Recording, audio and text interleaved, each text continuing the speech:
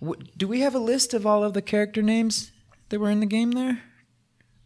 Let me see. I kind of have my top 5. Like lay them out on us real quick. I would be the go-to. First of all, like you said earlier, it's got to be Bond. But number 2 is going to be Xenia Onatopp for reasons that I've already disclosed. She can choke you out with her thighs. That's not in the game, though. You ever see that at jiu-jitsu?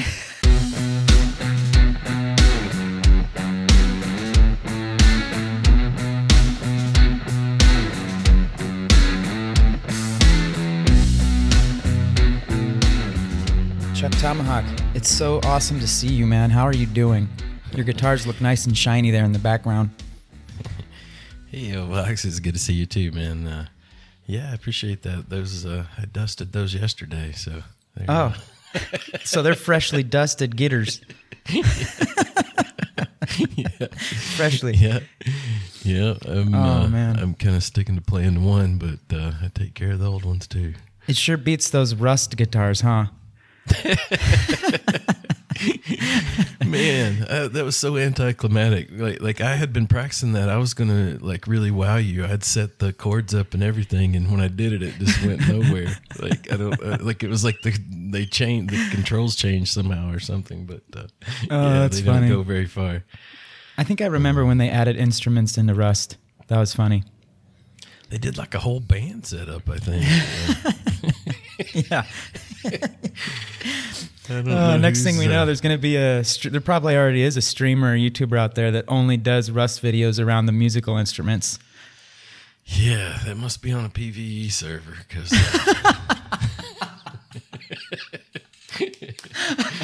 Yeah. I got a message at 4:00 this morning that said I'd been killed in Rust. Someone had broken into our base, apparently. So. Oh, all right. Well, yeah. It's all right. At least the new Arc map's coming out soon. Yeah. I said June is kind of vague, like is that? Yeah, we're already halfway through it. Yeah, has to be pretty soon. So yeah, I'm excited for that. Well, hey, you want to get into this bad boy? Yeah, let's jump into it. All right, let's jump right into it then. Welcome, listeners, gamers, non-gamers, PvEers, PvPers, and even NPCs. We don't discriminate. Hey, if this is your first time here checking out the New Wave Gaming Podcast, we really appreciate you. We hope you enjoy it. And if you're coming back to check out our 5th episode, well, hey, we also hope you enjoy it. I'm Ovox. And I'm Chuck Tomahawk. Hey, someone's checking us out in the Netherlands, man. I saw that on Spotify, and I was like, oh, sweet. That's awesome. Yeah, it seems like there's I guess I'd never really considered what the gaming community was like in Europe, and we ran into all those folks on that Arc server, and now we see folks, from Europe on here. It sounds like there's a pretty interesting community there. You better believe they're gaming hard across the pond, brother. Rare. Yeah. Yeah, exactly. Yeah. So, real quick, everyone. Thank you for joining us. We have Facebook if you'd like to, like the page and check us out there. I think it's facebook.com/New Wave Gaming Podcast. We also have an email you can reach out to us at. It's ovoxandchuck@gmail.com. That's OVOXANDCHUK@gmail.com. We also got a YouTube channel up if you want to check us out there. I'm sure you can just type it in, New Wave Gaming. It'll pop up if you're on the YouTubes and not so much on the listening apps. But yeah, we thank you for joining us. And today we're going to get into a special game near and dear to a lot of us. Wouldn't you say, Chuck T? For sure. I think, I feel like we could make an argument here for the best video game ever. Oh, best video game? I don't know about that. There is a big question, I think, that we want to answer here. And we were actually, before hitting the record button, Tomahawk and I were kind of talking about how to approach GoldenEye 007, released on the Nintendo 64 back in August 25th, 1997. I was 10 years old. How old were you, Chuck T? I would have been about 25. A little bit older than myself. Yeah, just still on that long plan at college there, Yeah, baby. Went in there with that 4-year plan. Getting studied up. 9-year plan. Just juicing that brain. Yeah, working for the Forest Service in the summer and going to school. And Sponging it up, baby. I love it. yeah, those were good years. So I don't know about best video game ever, but there certainly is a lot of hype around GoldenEye 007 being the best shooter of all time. And that, ladies and gentlemen, that is really what we want to answer with this episode. We want to talk about a little bit about the past, about the movie, the game. We're not going to dive too much into the games that came after GoldenEye 007 on the Nintendo 64. We will talk a little bit about I believe it's to be announced tomorrow, release of the remastered version with Microsoft Bethesda. I think they're going to be announcing that tomorrow. So we will talk about that towards the end of the episode. But I think, what do you say, Chuck T? That's probably a good way to approach this video game, this legendary game. No, I'm with you 100%. I think we need to kind of dive in there. I see this game pop up on all the best of lists, out there, and I still say we can make the argument for the best video game ever, even all things considered. Oh, really? I don't know, man. Yeah. We'll have to see. Hey, I'm open. I'm open to it. But so GoldenEye 007 again released in August 25th, 1997. I think that was 24 years ago. Chuck, did you happen to see what the very, very first GoldenEye game was? Did you see that anywhere in your research? First, as in like when they were developing it, or once it was released, or No, just the first video game ever that was James Bond related. No, I kind of I sort of remember hearing something like that, but I don't remember actually what it was. So it was a game called Shaken But Not Stirred. And I think, gosh, I don't want to go diving into Google. A cocktail sim. It was released in 1982, I believe. And it was one of those Commodore 64 games, I think, man. I think it was text-based, too. Yeah. Oh, my Lord. I might be wrong. Those movements were I might be wrong, yeah. That was before motion capture. Yeah. The guy's running around with the gun. It looks like he has a question, like he's got his hand up.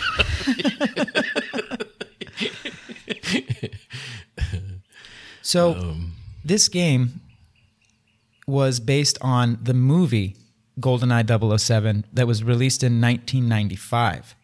Yeah. And that was actually... Go ahead, sorry. I can't even go any further without thinking about that song by Tina Turner.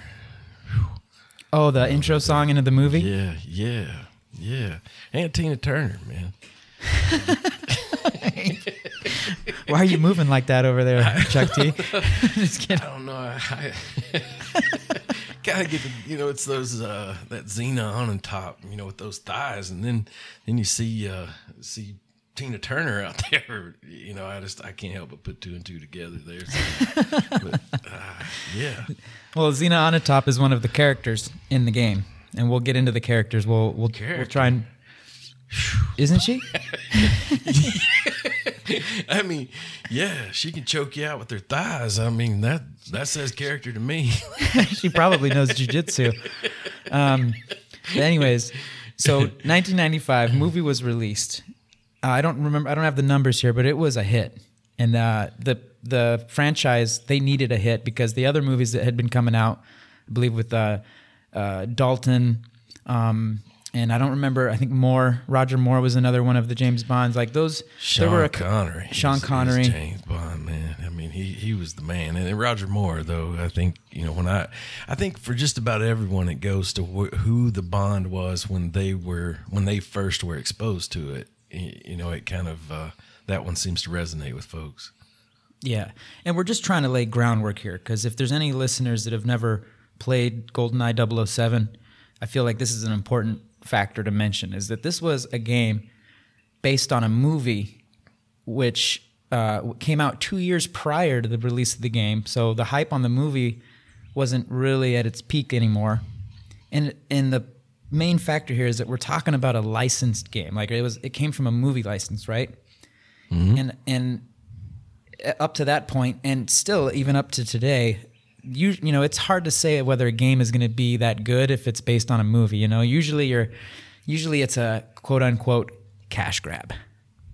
Yeah, you know, we saw that Ghostbusters game there on the Commodore 64 that kind of hit the mark, and it's almost more the exception than the rule that's going to work out. But yeah, I guess as I understand it, it was a couple years later, and Tomorrow Never Dies. The next Bond movie was about to come out, and so they kind of caught on the tail end of that hype to, you know, say here's the GoldenEye game. You know, I see, and yeah, that makes a lot of sense. I think too, though. I think you're dead on when you say, you know, we have to point out that this was pulled from a movie because you get to be James Bond. I mean, yes. Everybody that's ever watched one of those movies wants to be James Bond, or like, you know, you fantasized that, like, you know, you could, you know, talk to girls in that kind of way, and like, you know, get away with, you know, maybe a thing or two that just blowing up an embassy or something. Smooth. Yeah, man. I mean, like, that's the whole point. Like, you want to be James Bond when you're watching those movies. You want his car, like, you want that watch, you know. Yes, that suit, you want brother. all those things, and like, this is as close. It's way closer than watching it. Like, you're actually in control, and you know, you hear that music in the background, and like, you know, it's a mood. It's a vibe. Yeah. You know, I mean, yeah. So it's bringing a lot to the table. It's not just that, you know, hey, there's been this new movie and maybe it would work in a video game. Like, you know, I think I love the Mad Max movies, but the Mad Max video game never did really do it for me, you know. And so, yeah, you see these disappointment type situations. Even the Star Wars games at times, like, I feel like haven't lived up, or Star Trek games, you know, that like things that we love. There was a Total Recall game. There was a Total Recall game. Remember with Arnold Schwarzenegger, the Total Recall movie? Yeah. They made a game for that, man, and it did. Yeah. Isn't that the movie with the lady that had the 3 boobs? It is. I don't think that was in the game. It's going bad when they get up there in that colony, man. Yeah, they mess with people's minds. I remember, gosh, this is so just a sign of, you know, young boy. I remember seeing that movie, and I remember seeing the lady with the 3 boobs, and just I remember doing a double take, seeing if my parents were around and hitting the rewind button a couple of times. You know what I'm saying? Yeah, like, this is VHS, yeah. Baby. Here we go. Rewind. Yeah, this is a once in a lifetime opportunity, right? My sexual bucket list has been expanded. Like,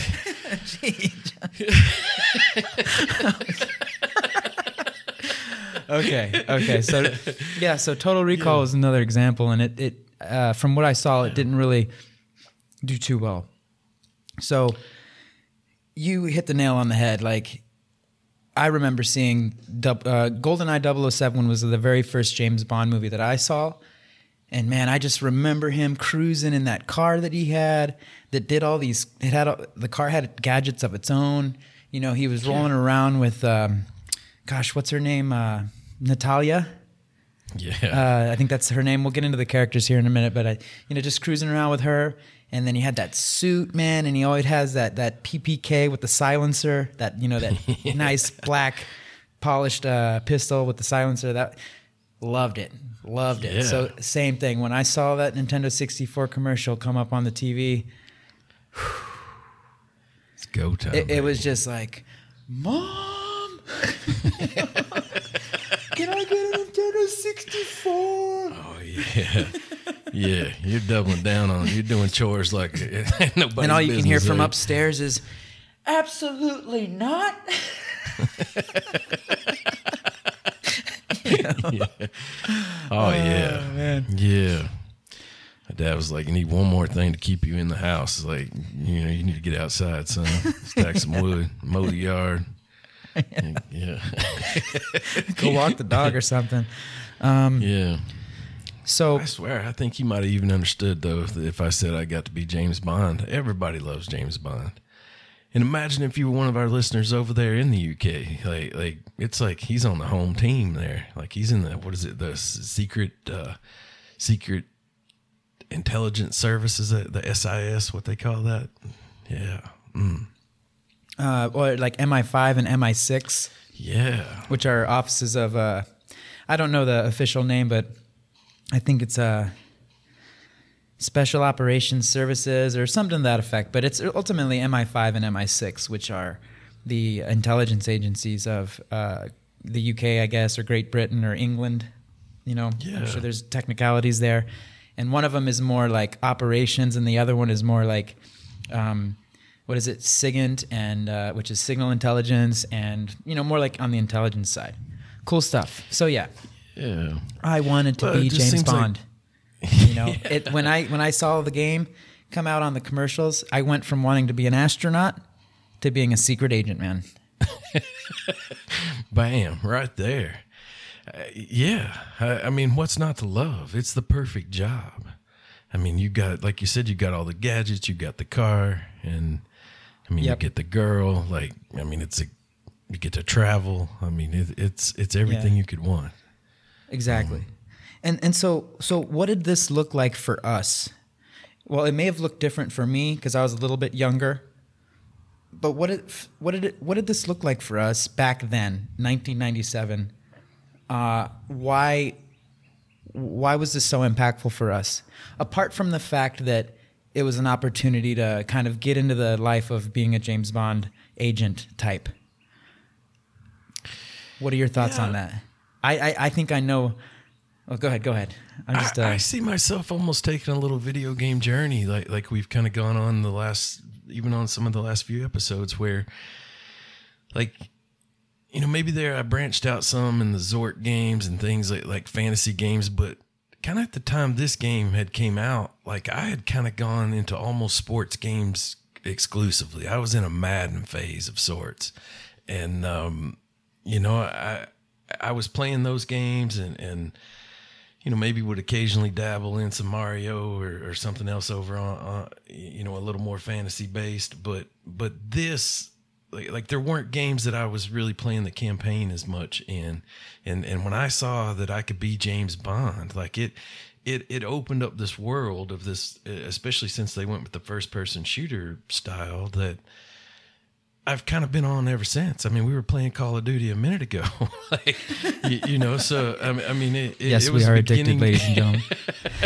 There was, you know, there was a path that started right there that I'm still on. That, you know, and I don't play Madden. I played a little FIFA, but you know, I think it changed a course for me in video games and opened up. But you know, agreed. But what do you think it was that did that for you? Like, what was it what was the, like, if you take yourself back to 1997, pre Y2K, baby, pre the world is going to end because computers are going to shut down or something. I remember all that. Check that out, younger listeners. Y2K, Type in Y2K, you'll get a giggle. Yeah. But anyways, we survived it. we did. So, like, well, I'll just go out and say it. I think it was the revolutionary aspect of the game. Because for me, seeing that commercial, I was seeing for the very first time some graphics that I was blown away by. I was seeing a first-person view of his little pistol. I think it's called the PP7 in the game, but in real, or is it PP7 or the PPK, something like that. Anyways, I was seeing for the first time a game that was a lot like Doom, in that it was first person, but the guy was freely moving around, and there were explosions and grenades were being thrown. And I remember seeing the image of James Bond pew, pew, shooting at the guy's head, and in the character, the AI, the bad guy in the game, responded in a very new way that I had never seen before. He didn't just James Bond shot the bad guy, and the little enemy NPC thing didn't just like bloop, disappear like in a lot of other games I had played, like Donkey Kong, Mario. No, we had a character here that was emulating being shot in that respective body part and reacting to it. Mm-hmm. Yeah. So I'm just seeing all these things in a short, brief commercial, and my mind is just going.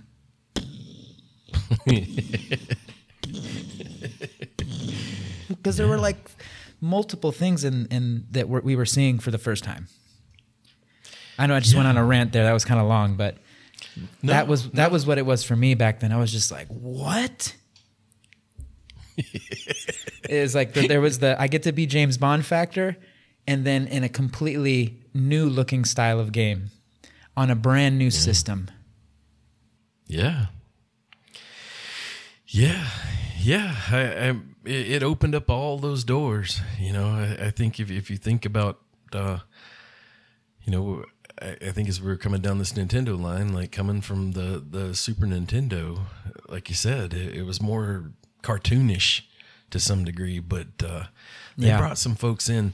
I think one of the smartest things that I think one of the, like, not just that we have the James Bond factor, but one of the cool things about those James Bond movies were the action and also some of the scenescapes, like that the places they went, like where they went there in Cuba to that big satellite dish, and like where the they were actually at that giant dam and things, and they I forget the guy's name, but one of the developers on this game was actually an architect. So I feel like we can see that in the game, like there's points that he has added to the creation as they spent, as I understand it, one of the first year was just like creating these scenescapes, and they were, if you think of a 2D world versus a 3D world, and also like an open world, like where normally there might just be this one path that was going to be taken by the character, where they had to have it, to do multiplayer and those kind of things, you had to have this open world. So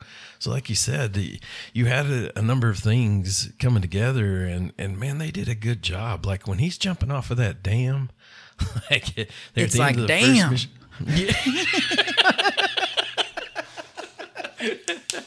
Yeah, man. And I mean, they took some time with that stuff, dude. I mean, they took a lot of time to make that right, I feel like, and dude, it shows. Okay, so we gotta unpack a little bit of that.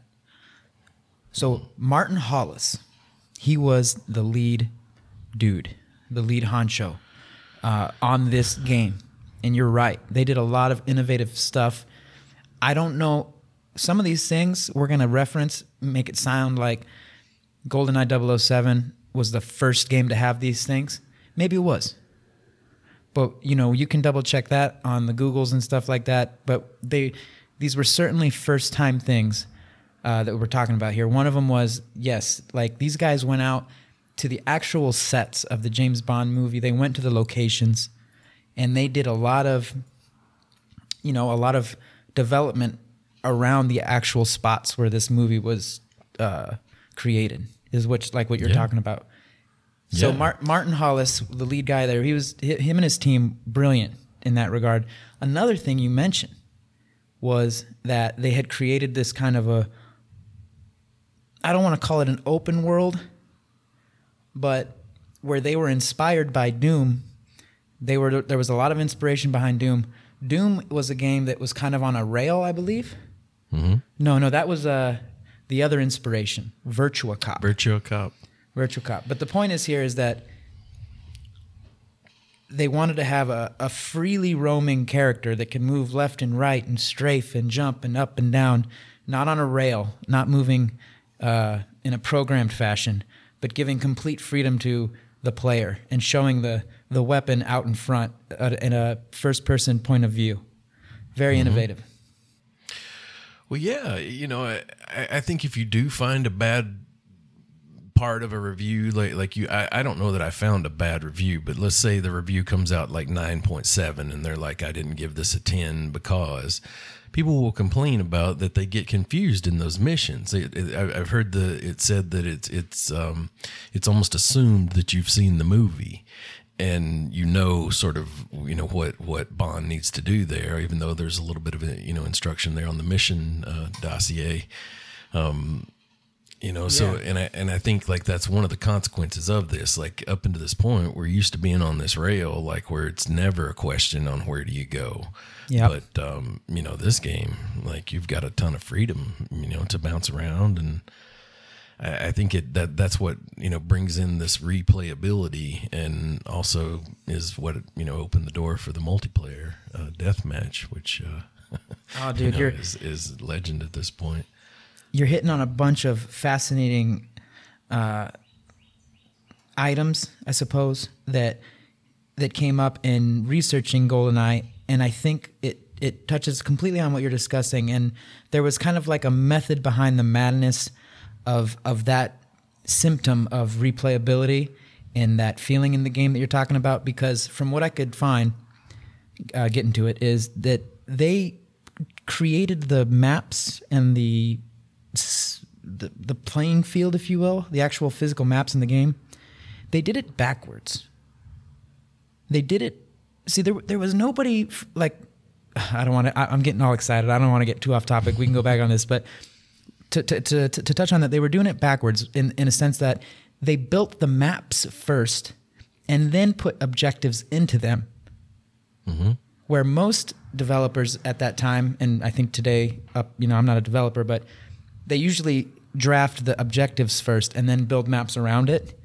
So Martin Hollis and his team at Rare, and Rare is in the United Kingdom, by the way. This is a UK team. We'll touch on them in a little bit. We'll discuss them. But they didn't really have anyone like saying, hey, you got to do it like this. You got to do it like that. They had a lot of freedom, and it allowed them to create the maps first and then build objectives, achievements, mission completion points, mission beginning points, kind of like at their will. Yeah. And I think one of the consequences of that, one of the beautiful things that happened is they did that 3 levels to the difficulty. Like once you'd beat the game on the first difficulty setting, you could play it again, and there were additional objectives that had been added, and you could see how that if you had the maps done and you were sprinkling in those objectives after the fact, like that opened the door for that. If you'd have built the map around it, like it would have changed the game to add additional objectives for the next difficulty level. So, I see that come up in reviews a lot. That was one of the geniuses, that they actually, it behooved you to play that game again. Not only did you,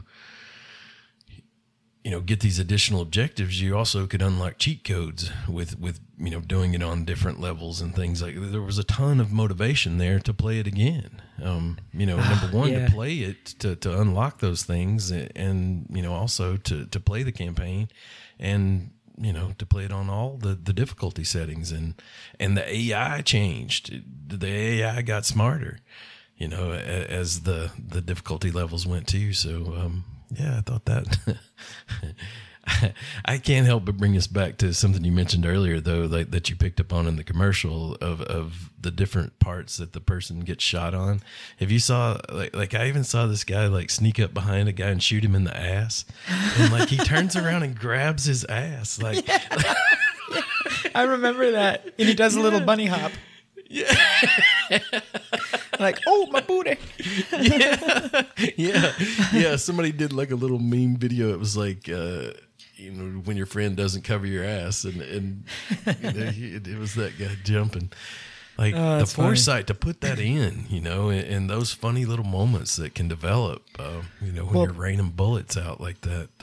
Yeah, and I think it's important that we backtrack real quick just to lay to set the scene a little bit in terms of the development team and kind of like their whole vision for the game, because that really evolved on the spot in a lot of ways. These things that we're discussing, enemy AI, being on rails versus being a freely walking game where you can strafe right, strafe left, completely control the character. Did I already mention the AI thing?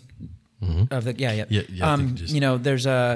There's bullet drop when you see the throwing knives. There's actually drop with just a bunch of different things. So these guys, Rare, think they were working for Nintendo at the time, back then. And Nintendo had the license for GoldenEye for James Bond using the actor Pierce Brosnan, whom appears in the 007 game. So they had that IP, that intellectual property, and they're like, hey, we want to build, I think the owner, I don't remember his name, but the dude in charge of Nintendo was like a fan of GoldenEye, he's a fan of James Bond. He also wanted to be James Bond, you know what I'm saying? and he's like, hey, who wants to make a James Bond game? And everyone was kind of like, well, licensed games, they don't really do that well. And then Martin Hollis, who's got a total 80s look, man. When you take out pictures of him, he's a cool dude. He looks like a cool dude. He's like, yo, let's do it. Let's make this James Bond game. I want to do it. And his condition was, from what I could see in the articles that we checked out, was that he's like, yeah, we'll do this thing, but it needs to be on the new system that Nintendo is going to be putting out, which was the Nintendo 64. Mm-hmm. Only at that time, it was called the Ultra 64. Mm. And these guys, man, Hollis and his team, they didn't really know too much about the Ultra 64, which became the Nintendo 64. They didn't have a development kit. They didn't have a controller for the thing. They were using a modified Sega Saturn controller.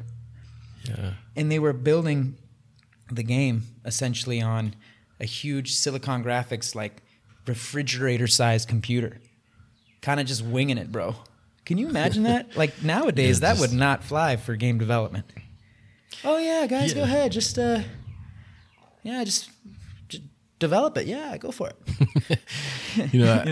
I read a little bit about that too, where they just sort of assumed what it would probably have, and what the next generation of consoles were sort of about, and made their best guess at it, and had to have some flexibility in there for once they got those specs. And yeah, that'd be tough. I could see that being an excuse someone would use as why a game didn't work out, rather than it almost seems like a place where the chips were stacked against them in a little ways. There had to have been people in Rare, in the larger scheme of things within Rare or within Nintendo, apart from the actual like head dude, because he obviously wanted to have a James Bond game. But there had to have been folks that were just like, I don't know about this James Bond game these guys are making, man, because they're doing everything backwards. They're creating the maps before the objectives.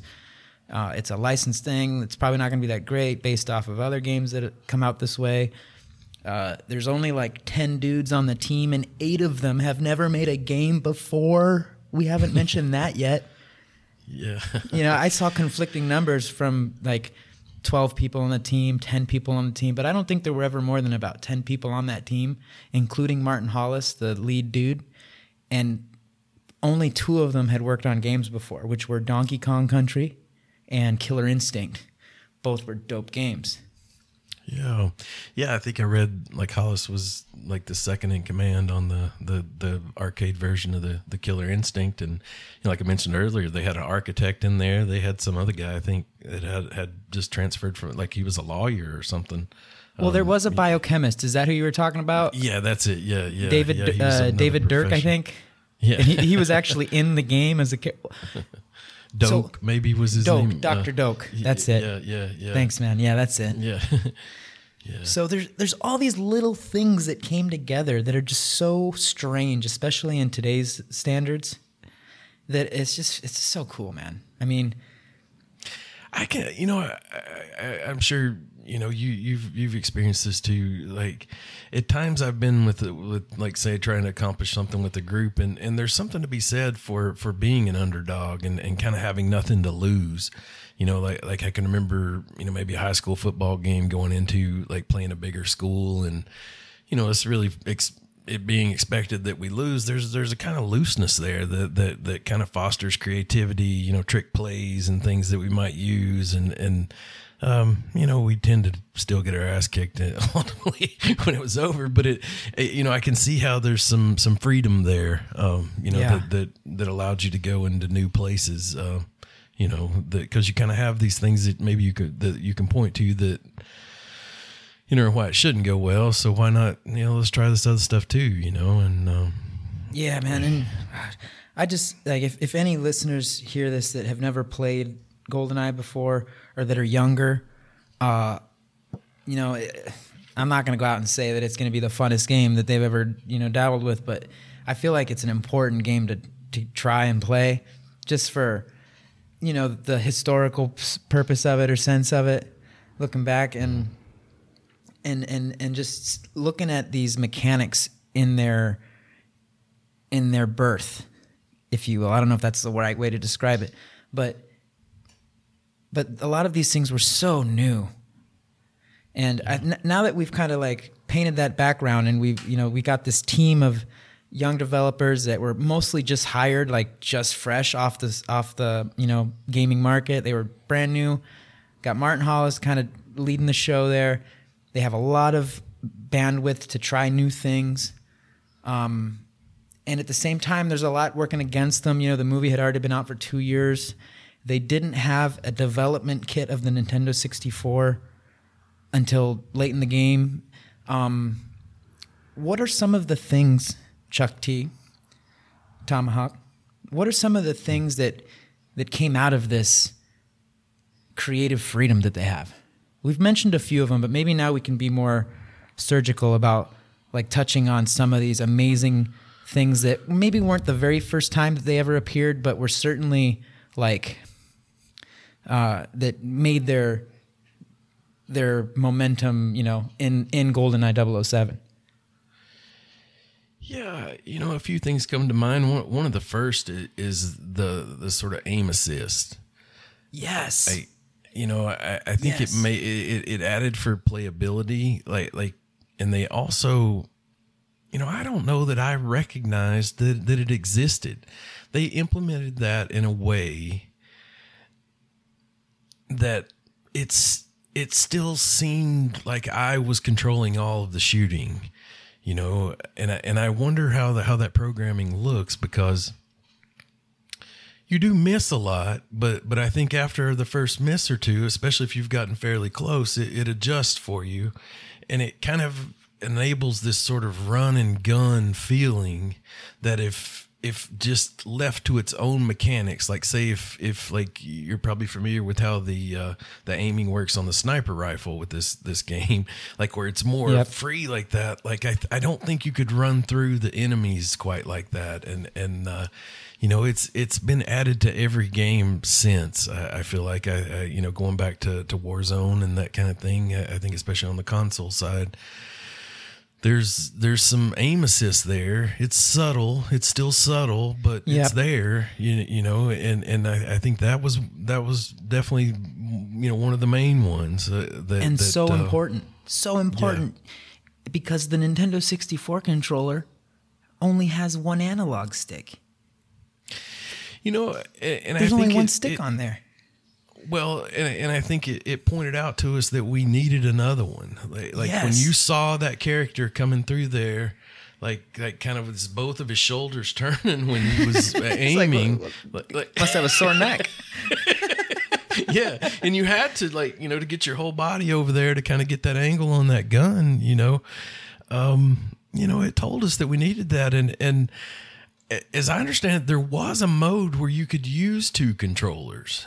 I heard about people doing that, but I think that was like a complicated feat, man. It wasn't like a simple thing to do. I don't know. I want to say there had to be some mod go down there to get that going on, but I think the way I view that in this case, it let us know that we needed that. It didn't exist in the controller that came out with the N64, and it let us know that we needed it. It didn't. Yep. And we have it now. We've got dual analogs. We do. And I think you're 100% correct. GoldenEye absolutely had to have had an impact on that, on the overall understanding of that. Okay, we have two opposable thumbs. Maybe we need two thumbsticks or joysticks on the controllers. And it was certainly evidenced in GoldenEye. Turok, Dinosaur Hunter, came out like half a year before GoldenEye did. So another first-person shooter. Turok was so fun, but it was probably another game where we got a chance to see that maybe dual analog sticks was going to be the way to go. And then the auto-aim component, man, if anyone out there can, send us confirmation of this, or like somewhere where it clearly shows what the first game was, please do. That'd be great. I was looking for it hard. I could not find it anywhere.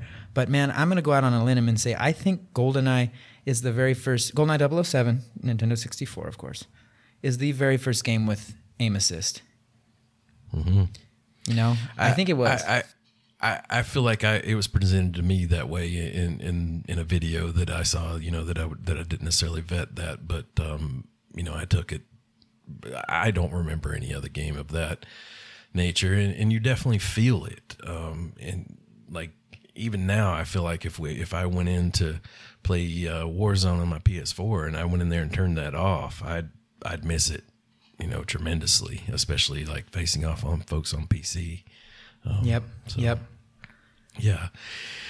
What else? What's another game breaker? Or not game breaker, but Well, the multiplayer, man. I mean, that multiplayer. I think we should hold that to the end, don't you think? Because that's kind of the main. Yeah. No, go ahead. Let's get into it.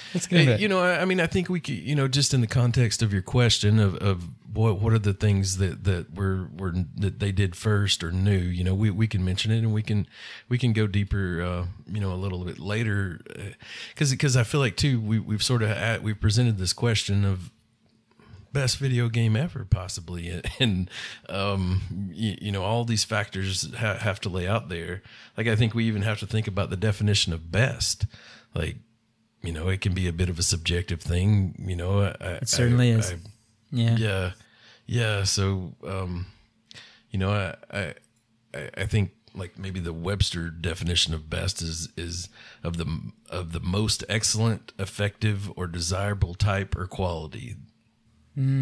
So yeah, well, look, we've opened the most excellent.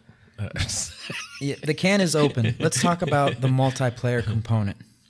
So, in the context of that creative liberty that these guys had in Rare, they faced some setbacks. They certainly did. I mean, they didn't have a development kit. They faced some setbacks. They faced some delays. And they did. The game did get delayed. And one of the reasons it got delayed a bit is because I think like during the phase that the game was basically done, they were just doing little polishing things, and they were just kind of pimping it out, finalizing it. I think they were 2 months from release or something like that. Don't quote me on that. But one of the team members said, hey, a gentleman, I think it was Doak, actually. I think it was David Doak. Somebody was pushing Nintendo to have 4 controller ports because they were seeing a lot of the hype and the clout around games like, what was it, Mario Kart, where there were multiple players, something like that. They wanted to have that for GoldenEye. So, or no, that wasn't the timeline of things because the Nintendo 64 hadn't come out yet. But they knew that it was going to have 4 controller ports. So they decided within the last months of before releasing the game, hey, let's add in multiplayer. Yeah. So it was like a whim, like, hey, why don't we add this thing real quick? Yeah. And it changed it for it. Like, it was so huge when they did that. Yeah. I took it like, he just glanced over and saw those 4 ports and was like, well, sure, you know what we could do? Because you do have games, like it's pretty rare for a game to hit that just right. I'm thinking of Gauntlet, like that arcade version of Gauntlet, like at times 4 people at our local arcade. I'd mentioned before that place Charlie's. Like, man, that was fun. And you'd be waiting for your turn, like to get in there with the group, and it would call you out. Like I remember it'd be like, Elf shot food. I'd be like, fuck. Oh, shoot. Man, the only other game that I really remember having like a team scenario thing going on, well, no, there's plenty of games out there, but, Metal Slug comes to mind a lot. Mm-hmm. And look, there's a couple more things that I wanted to touch on, but let's keep talking about this multiplayer.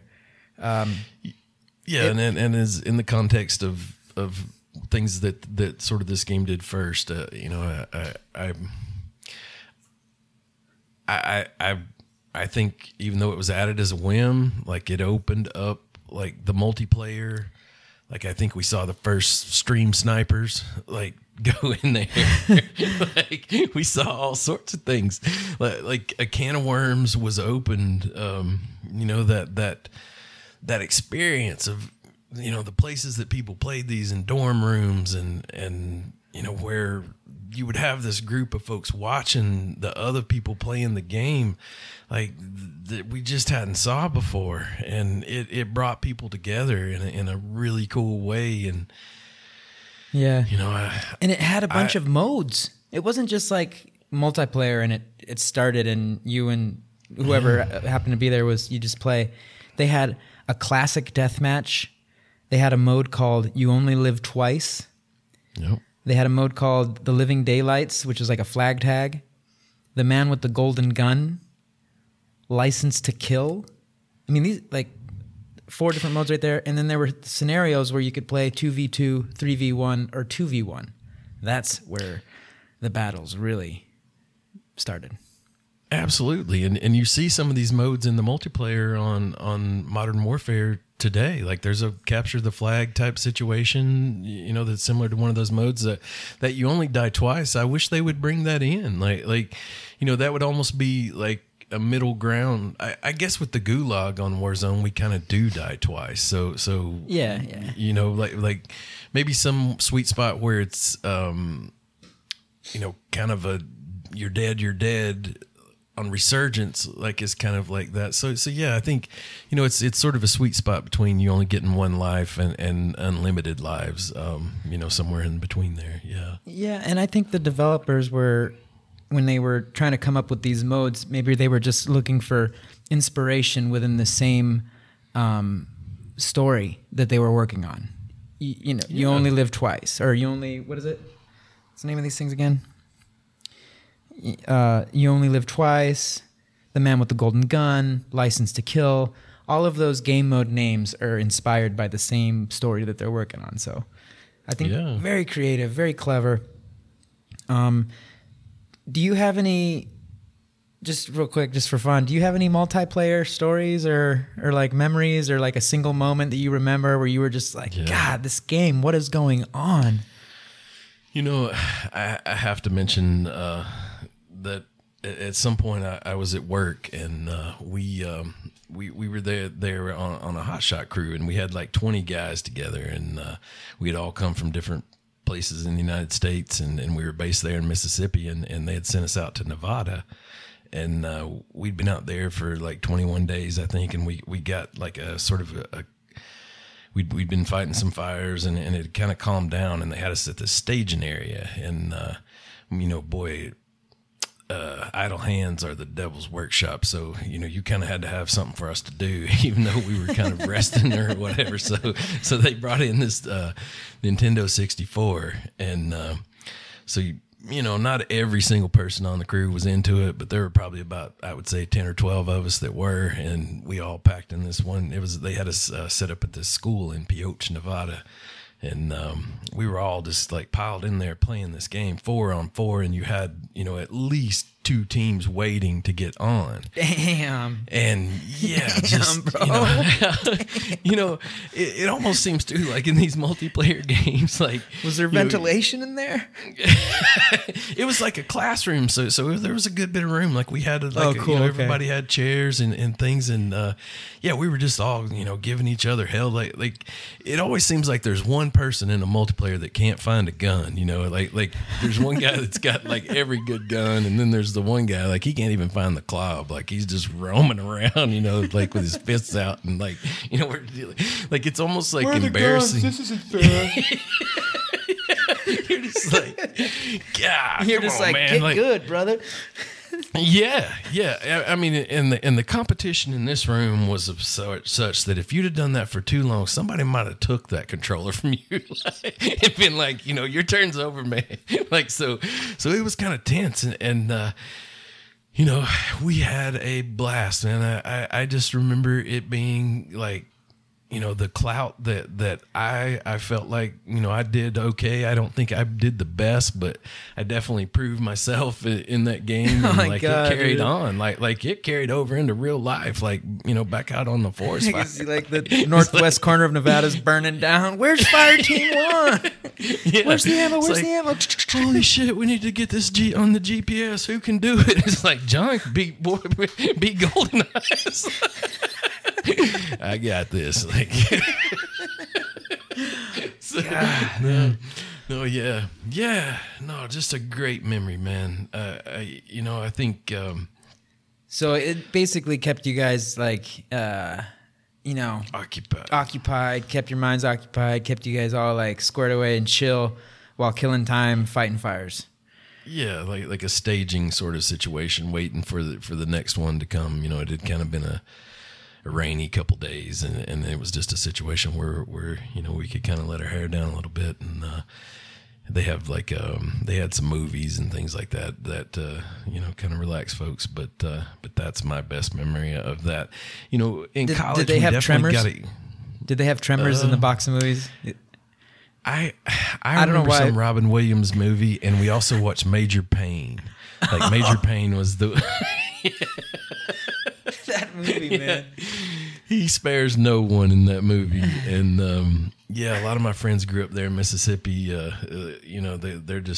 love to cut up all the time anyway. So it just we were quoting that movie and giving each other shit about that video game, and just had a good time with it. And it's really one of my favorite memories of this game, and why it's kind of cemented into my memory as a really fun one, and possibly the best that I've ever played. But I think that's why that's important that we mention in this context of like things that it did first. That multiplayer and getting those 4 folks in the game is something I've tried to capture ever since. So yeah, man. So. Gosh, the multiplayer, without a doubt, is one of the hugest factors of the game. It's one of the hugest factors of the game's success. We'll have to pull this up here in a moment, but I think, all of the game's success largely was because of the multiplayer. And something that we haven't really mentioned that I think is like huge, especially for younger gamers to like actually just kind of think about, is like there was no such thing as, there may have been, but I don't remember I don't think online gaming was even a thing yet. 1997. No. Anyone that you played multiplayer with was sitting right next to you. Mm-hmm. And that game could make or break relationships, man. I never saw any like super gnarly scenarios, but like I just think about gaming today, I think about Warzone, I think about Fortnite, I think about even Ark and the multiplayer environment, and just how toxic it can be. How amazing it can be, but also how toxic it can be. And like part of me is just like, man, I don't know if we want to have like the newer generations of gamers playing GoldenEye sitting next to their teammate. There might be like some crazy shit pop up. When you got that death chat sitting right next to you, man, it's like, I don't know about that. Oh yeah. Somebody might be swinging there before it's all over, and I kind of hit on like as much as I have that great memory of that. I'm not kidding you when I say like if you were running around long enough without a gun, somebody might have said like, let me have that thing. You'd had to like fight to keep it. So. Oh man, that's something. Yeah, I think that's a huge factor. Sitting together versus sitting across the world from your co-players. Right. I'm thinking about too, like just how, it's almost like there's this online world that we play these things in that allow people that freedom to, maybe talk crap like they wouldn't necessarily have the confidence to do in person. And boy, those rules are you're right there in that room together. Those rules are there. Like, dude, I sent you that one video of that one guy getting hyped up. I think I might let him win if we were in the same room together. He was giving me those Denzel Washington crazy vibes. Yeah, the Training Day vibes, man. Do you have what it takes? Chuck T. Yeah, he got hyped up, and I was like, "Whoa!" Yeah, I wouldn't talk a lot of crap to that dude. I don't think if I was winning the Warzone. So, winning in the multiplayer on this game. So, yeah, that's a factor. One interesting thing, at some point, I think that when they were working out the reload for this, they thought about having to have you take the rumble pack out and put it back in. Did you read that? Yeah, dude, I was just gonna read that actually. That's man, I'm glad they didn't do that because that kind of would have been a little douche. You know what I'm saying? You got to obligate everyone to buy the rumble pack just to reload. Brilliant idea though. It's kind of what I'm talking about. Like and the reason I brought that up is like this barrier, this online, like it was another way to kind of bring it into real life to some degree. I felt like it would have worn out. Like Nintendo just hadn't made those things to be jammed in and out over and over. I mean, like you think about 4 people playing all night long in an all night dorm session. I mean, like, yeah, but it would be funny. And it does make me wonder, like, what would that be like in Warzone? You know, if I was over here, like, you know, you heard me knock my drink off the counter here in my house. Yeah. So let me read this real quick. It's an article from 2020 on GameRant.com, and it's 10 interesting facts I think about GoldenEye 007. And yeah, it says right here, number 2 out of 10, reloading almost required rumble pack insertion. Both Nintendo and Rare have been known for pushing boundaries with game-related innovations, certainly during the 90s. Given the ambitious pedigree of the British studio, it shouldn't be too surprising that they were exploring unique control methods with GoldenEye. Yet few could imagine just how obscure and distinct one of their initial concepts was. At one point, Rare had thoughts towards implementing a realistic-feeling reload by way of making the player actually reinsert the rumble pack into the controller. It would certainly have helped emulate the experience, though probably would have been quite annoying and cumbersome in the long term. Yeah. Yeah. Yeah, so... And if I don't know, when we got the Nintendo 64, it didn't include the rumble pack, if I remember correctly. Maybe I'm wrong. If it included it, that wouldn't have been too bad. But if you had to go and buy the rumble pack just to be able to reload in GoldenEye, that would have been kind of, it would have needed to have been an option. Do you know where we live? We would go like there in Mexico and in East Tennessee, we'd have figured something you could jam in and out of there for sure.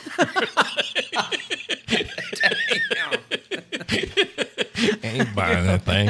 Give me a paper clip and some cardboard. I'll go find duct tape. I'll go walk outside and look for some palo de arco or something like that. Some dried cacti.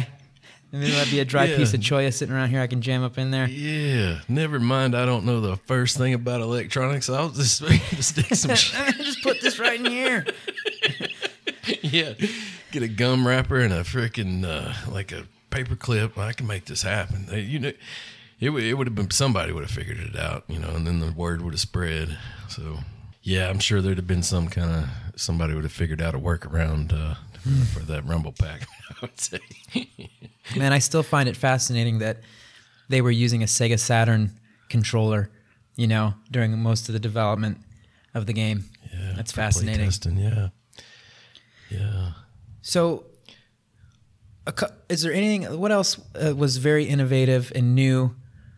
Some of the things that I can think about that I remember just going like, God, I love this game, man. Just playing through it and coming back and back and back and playing it over and over and over again was the fact that it had objectives, right? Like you didn't just start the game and move forward, kill the bad guys, and then you got to the end, kind of like as if you were on a rail. We talked about that earlier. But there were actual objectives, and you couldn't complete the game until those objectives were completed. That was dope. That was innovative. Right? Yeah, and I like that they left it just a little vague on how it got done. That kind of added to that mystery of it, and I could see why. And you had to go to the watch. You had to open up the watch menu, man, which was another... Right? I mean, inside the watch, you'd hit the start button, I think, and James Bond's left arm would come up, and you'd see a watch, which I don't think any other game had ever done before. And inside that, you could look at your objectives. I think you could look at like Intel. You could, save game and all that stuff. And there were a few other things you could use. It had a list of like specialty devices that could use. Do you remember the watch laser? Yeah. You could watch up in laser shit, boy.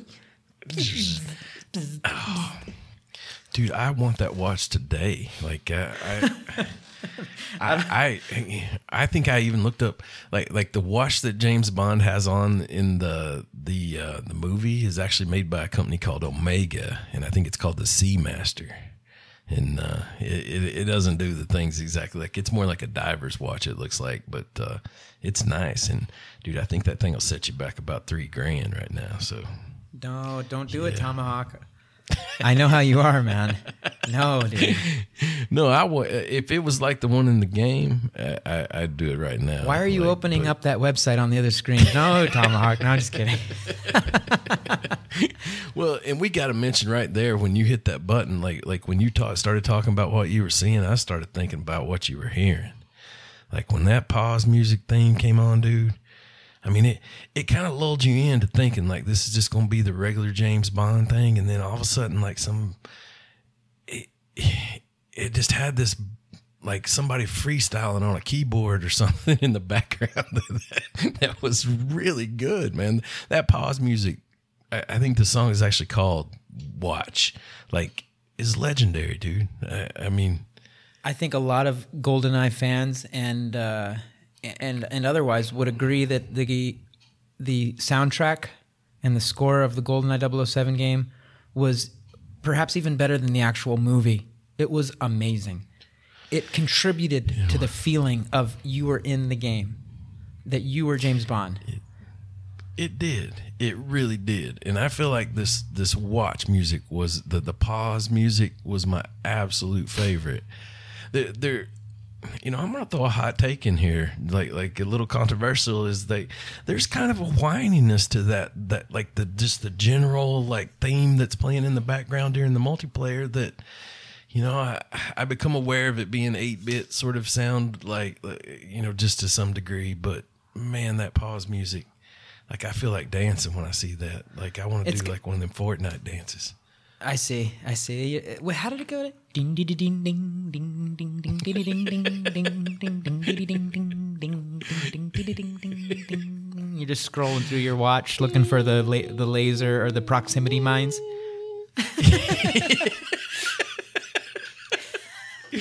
Dude, there's tons of TikTok videos where people are like, they're pausing it and they're kind of walking away, and then it catches them. They're like, dang. There's even one that's got Jay-Z in the studio, and like he's doing some other things, but they've synced up the head bobs with that music. Oh, and he's just head bobbing to the James Bond tune. I love it. Yeah. Oh man, I think there's a huge thing that we kind of stepped over, and that was the stealth elements of the game. Here's another potential first. Huge asterisk on the potential. But it was perhaps the first game with these stealth elements. Yeah. Well, I don't know. It maybe not the first, because I think that PlayStation had already come out, and I think they had games out already. Don't quote me on this, but I think Metal Gear Solid may have already been out. I think maybe Siphon Filter had already been out, and those games definitely have stealth to them. So don't quote me on that, but it certainly did bring the stealth mechanic to Nintendo 64. I think if it did have it, you were on a rail like we talked about earlier, and it kind of, it took something out of it. Man, there's that one part in this game where you're climbing through those HVAC vents, and you come in and shoot that dude in the head when he's on the pooper. In the shitter there. Man, great day. Like you feel like James Bond, man. Dude, I mean, I love that part. You know something interesting I read of one of the ways they accomplished this is when they had programmed in that when you fired your pistol, there was a radius that went out that alerted all of the AI in that area that to come and get you. But if you fired it a second time, that circle increased, and if you fired it a third time, it increased yet still. So just think how nuanced and realistic that is. So if you just shoot that one time with the silenced gun, or even one time with the regular gun, like maybe one bad guy heard, maybe. Yeah. It's not an all or nothing kind of thing. Like I remember a lot of these games that did have some stealth element, especially to a mission. Once you had alerted everybody, it was pretty much over. But this, like, you could kind of maybe it go a little awry, but you kind of pull it back together with just being real slick, and with your shots. Yeah, dude. And you could destroy the alarms and shoot out the cameras. Oh yeah, dude. Yeah. Did that not make you feel like James Bond? Well, it tied you into that environment, like that. We talked about these beautiful visuals and scenescapes that they had done, bringing in the architect and everything, and you were suddenly interacting with those alarms and things in a way that we hadn't quite saw it. Like it is definitely another innovation that you could blow all kinds of stuff up in that game, dude. Locks, alarm buttons, glass, boxes, computers. Proximity mines, dude, like blowing shit up left and right, man. Matter of fact, I remember me and Fist Pump, my brother, we'd just like go into multiplayer and just be like, "What's up, brother? Rockets only, rockets only." And you remember that rocket launcher, dude? You remember that thing? It was long and gray, just stick like through half the screen, and when you'd fire it, it would make this weird like, pew, pew, pew. It makes this weird sound. And just these explosions. Oh gosh, so much fun. Dude, Pepe, he's still deadly with that RPG. Yeah, he is. He is. Yeah. Think about it. So yeah. Yeah, he still uses those. That makes me have to ask, like, what do you feel like your best memory of this game is? Like it. In total life. I feel like it has to include Pepe to some degree. Fist Pump, Pepe Tortilla. Yeah. Yeah. Some of my best multiplayer memories are playing GoldenEye 007. Absolutely, for sure, 100% hands down. But I think my best single nostalgic new wave gaming memory, if I could say that, new wave gaming memory, mm-hmm. is just the way the game actually really did, while in that moment, make me feel like James Bond. And I say that and it sounds kind of like shallow, like, well, yeah, man, you and all of us, bro, welcome to the club. But like it was so depthful with me in that, like, I would literally only try and play the game using the PPK or the PP7, with the black silencer. I tried to literally like only play as James Bond, like Pierce Brosnan would. So like, I would, if I had the black PPK with the silencer, I would only use that. Even if I had access to the game, the guns in the game had different names for legal purposes back then. They had to like change the names.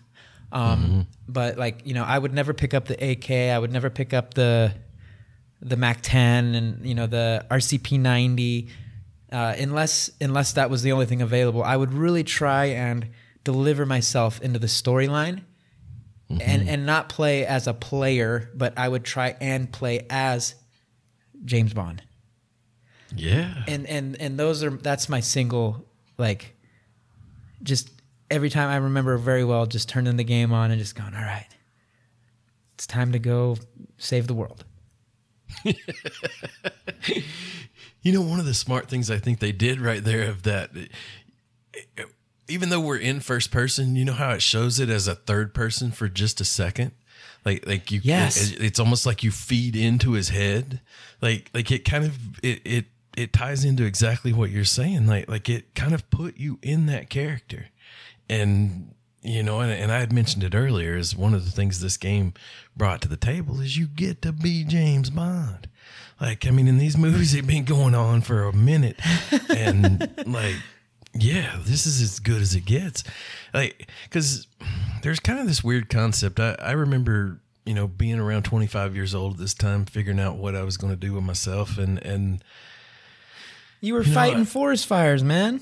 What are you talking about? You were doing a lot more than a lot of folks were. But I can remember as things were kind of taking off with that and just getting out of college, you're kind of figuring out your identity. And my dad had this narrative of that, I think it's me and my buddy Alex kind of playing this video game. Like, I think if we were sitting there and we were like Toe Jam and Earl or something, like it's one thing, but I mean, we were James Bond. Like you know what I mean?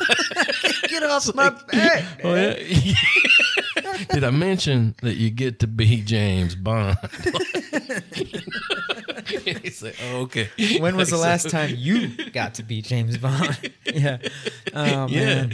Yeah. And there's also this concept. I feel like you kind of get out of these games what you put into them, and it sounds like you bought in, a whole hog. And I've kind of mentioned that in some of the like survival games we play and whatnot. If you really put yourself in that character and sort of accept, your role in that universe, it can be a fun experience, man. Yeah. Yeah, it really can. Gosh, I'm trying to think of what was your favorite level, Tomahawk? I feel like, and I'm talking campaign. I hear you. I'm going to say facility most likely. Same here. Yeah. I think just like comes to mind, most of all, but I have to say, like, even though I've talked about like kind of the replayability, like I probably went through the campaign, 2 or 3 times at most, and spent a lot more time in that multiplayer. And I think it kind of, especially as it came back to replayability, like say if I was sitting down at this game in 2000, 2001, type time frame, like it mostly was some friends were over and I had convinced them that this was going to be a good time. And, secretly thinking like I'm about to just jack y'all up. And, that's where it went for me. So, yeah. But yeah, I like, in most multiplayer situations, especially, I like a world that's a little bit smaller, like Nuketown type situation, shipment there on Modern War. I like it to be a little more, up close and personal. So the larger levels that, you had room to run around like Aztec and whatnot. I just, they weren't my favorites. Yeah. Facility was. And just to make sure my memory's not failing me here, but that's the one, right, where you're in the vents and then you come down on top of the guy and, yeah. Man. You can die in a bathroom, which is really one of my life goals. Like, gosh, man. Yeah, that was so much fun. And I remember, I'm trying to think of some other gadgets. We had the laser watch, proximity mines, timing mines. That James Bond had a BMW in this one instead of the Aston Martin. Like, that's a little different. I have to say I like the Aston Martin maybe just a tad bit better, but that German engineering is hard to beat. So, did he have a actual vehicle in the? I don't know that it appears in the game. It's definitely in the movie. They spend a good bit of time in the movie, like with him, being shown it by the folks there at. MI6, I think it is, especially the older guy that's in there. I forget his name. But what do you feel like you're? I mean, I guess you've already said James. You were embodying James Bond. But if you had to play another, if I already snagged James Bond in the multiplayer, who are you going to? Damn. Am I able to activate cheat codes and use secret players? Yeah, I'm gonna get all of them. Jaws. I'm going to pick Jaws because if I pick Odd Job... You're a damn cheater.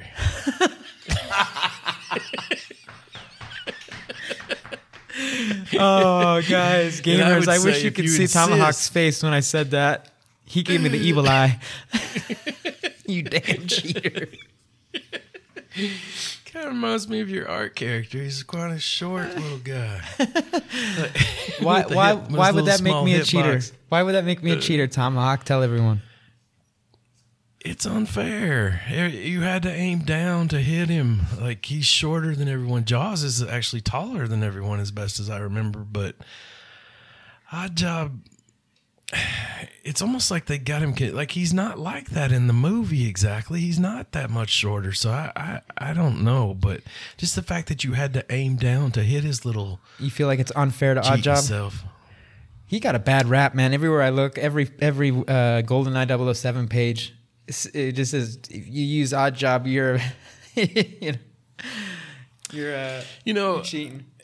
Yeah, and it's like if I press you on that and you still stick with Oddjob, you're hiding something. You're hiding some like inability that There's something we haven't talked about yet.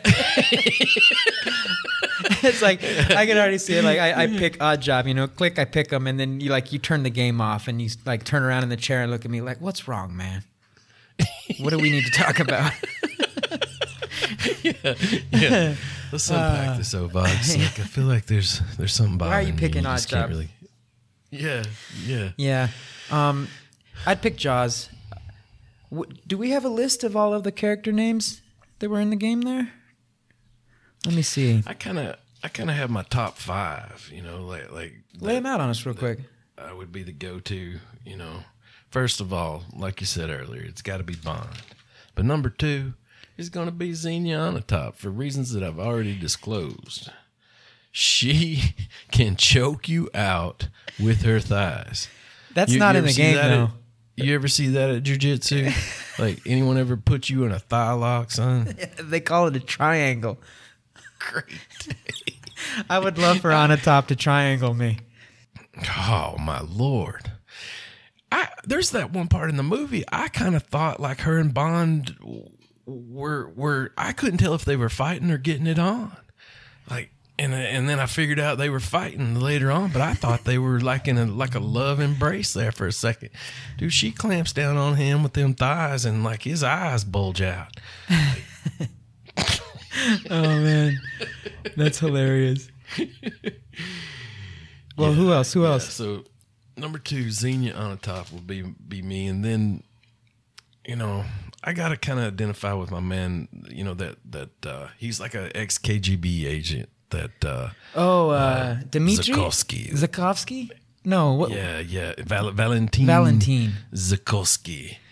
He's kind of got my kind of body, and I don't know. It's kind of like in the movie. I want to say he's kind of like somebody that Bond's had a little bit of entanglement with in the past, but they're having to kind of work together in this movie. So, yep. Yeah, I'd probably go there. Just because I like to be represented on TV or represented in the game. What about 4 and 5? That's three players. Who's 4 and 5? Who's your 4th and 5th favorite? You're not going to mention old Boris Grushenko? He's kind of a nerd. I had Jaws down there, and we're not. 5, and then I've got 006 there. That Alec. How do you pronounce his name? Trevelyan. Yeah. You got to go 006. I mean, he's kind of the bad dude in this one. They kind of fake his death and all that, but yeah, I'd go with him. I think just because it kind of fits. But I'm gonna blow my nose here real quick. If you can't find that PPK, PPP7 or PP7 gun, what are you going to? The Klob? Is it the Klob your first choice other than the PP7? I'm sorry, I got the sniffles. RCP-90 all day. I loved that thing, man. It's so fast, and it's a gun that's kind of continued on in other. I mean, plenty of weapons in first person shooter games have carried on, but the RCP-90 has carried on as well. In fact, even in Warzone, we use it. But it's the P90 in Warzone. That's the same one we've been using recently, right? Yeah. Yep. As I'm journeying to start a new character there. Wow. Yeah, but real quick, just to name them off the characters real quick, at least some of the main ones. We've got James Bond himself, of course, as Chuck Tomahawk mentioned. Alec Trevelyan, which is the main Bond villain in the game and in the movie, or the antagonist, I think it's called. We've got Boris Grushenko, which is kind of like the nerdy computer dude, and friend of the main lady, which is Natalia Simonova, very cute in the movie. She was like trapped. She had already been trapped by those Yanis folks, as I understood it. She was in the helicopter. To be a scientist, and her and Bond kind of met in captivity there in that helicopter. Yanis folks, yeah. General Aramov, Dr. Doak, Dmitry Mishkin, Odd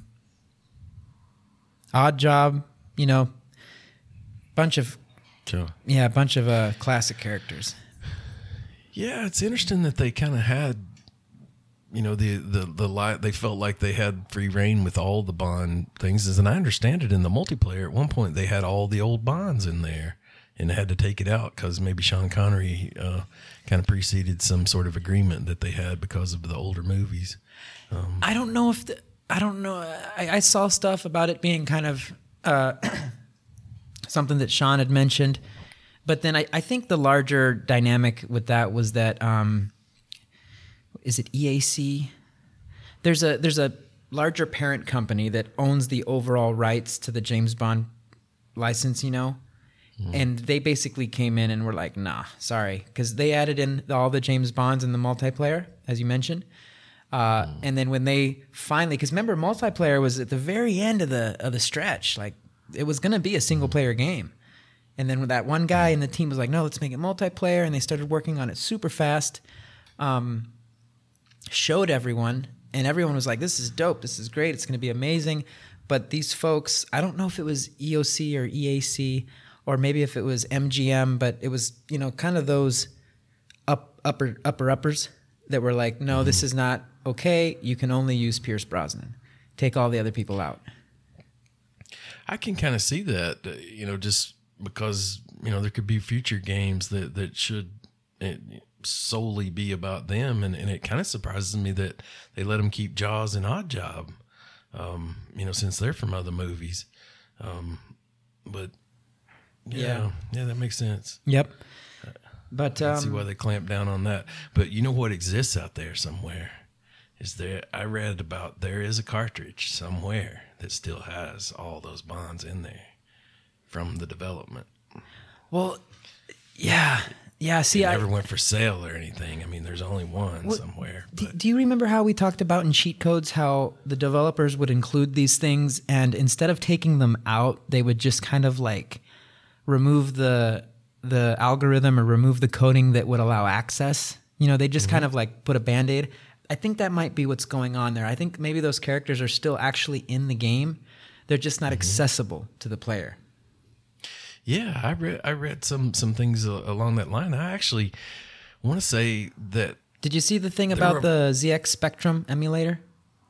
Like there were a bunch of other games on this cartridge that they just disabled. Yeah, like several games. That, like the ZX Spectrum emulators in there.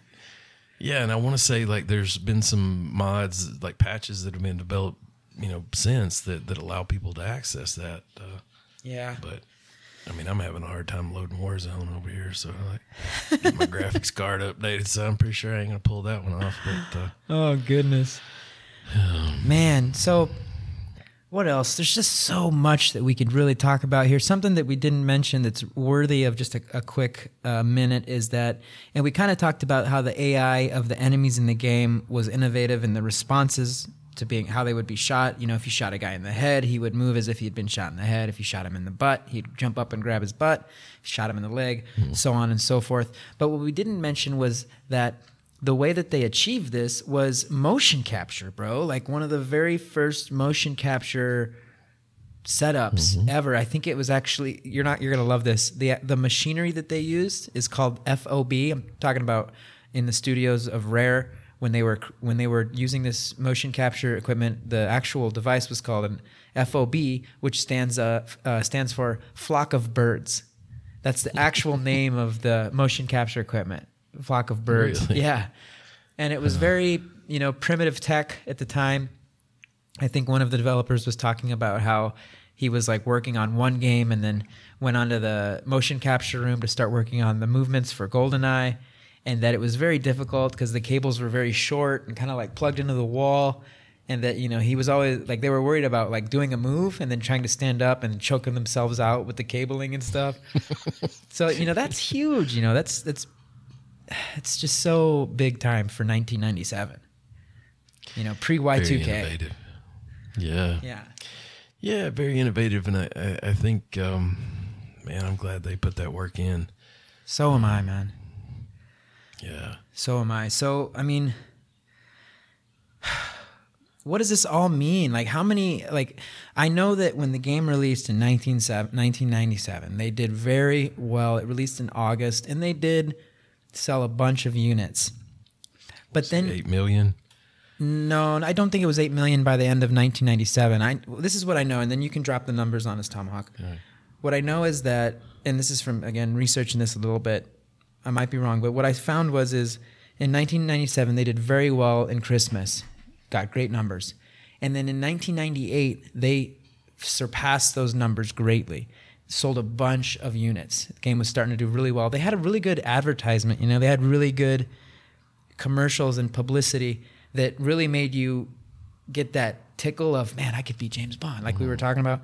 So they did well in 1998. But then in 1999, they surpassed both 1997 and 1998 numbers combined, bro. Sold a ton of games, man. And it was doing so well, in fact, that Nintendo was like, hey, why don't we just give 30 GoldenEye games to every Blockbuster? That was another part. Oh, yeah, bro. That was another part of their advertising genius. That is pretty slick. Yeah. Blockbuster was, it was the highest renting game for them in those years. It was never there. Did you ever go and try and rent GoldenEye from Blockbuster?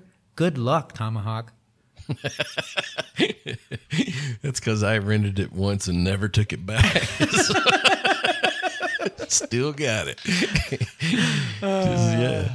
Next time you go to Blockbuster, you get a new account. Oh, man. You know, there's still one Blockbuster left, I think. You think it's in Oregon? Yeah, I think it's in Bend, Oregon, actually. Yeah. Yeah. I might be wrong, but anyways. Yeah. So no, I saw something just recently where one of these cartridges sold for like $1,200. Like there were some demo cartridges that were supposed to be sent back in at some point. I want to say that one of them is this video. I think it was a TikTok video was saying that this one had to survive the trash somewhere. But it just recently sold on eBay for like $1,200. There's a demo cart out there somewhere. That's beautiful, man. Yeah. And it just goes to show, there's the game is still, it's still in the gameverse 24 years later. People want to play it. I guess as we're really unpacking this and I think about things, it's probably not fair and it's tough to compare like for best video game ever, but best first person shooter ever, I think is a fair category.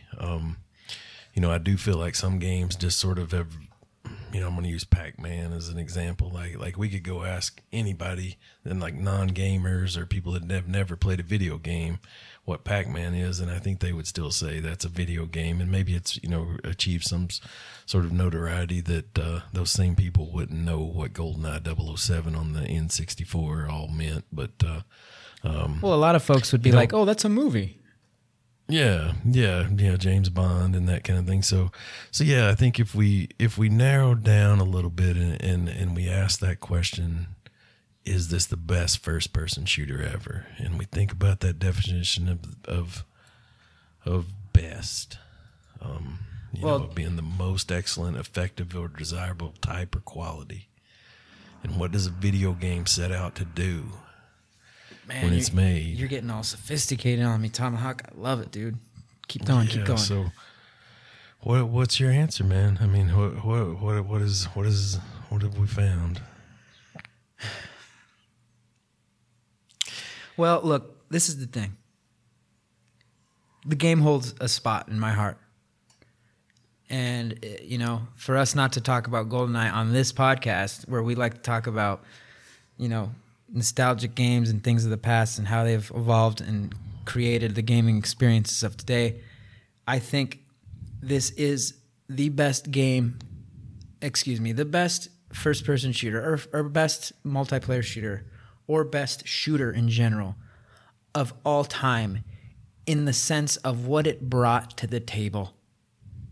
This game brought so much to the table, opening so many doors to future shooter games that in that specific regard of, hey, what did you bring to the table? GoldenEye 007 brought it all, baby. It brought it all. Like it brought the table.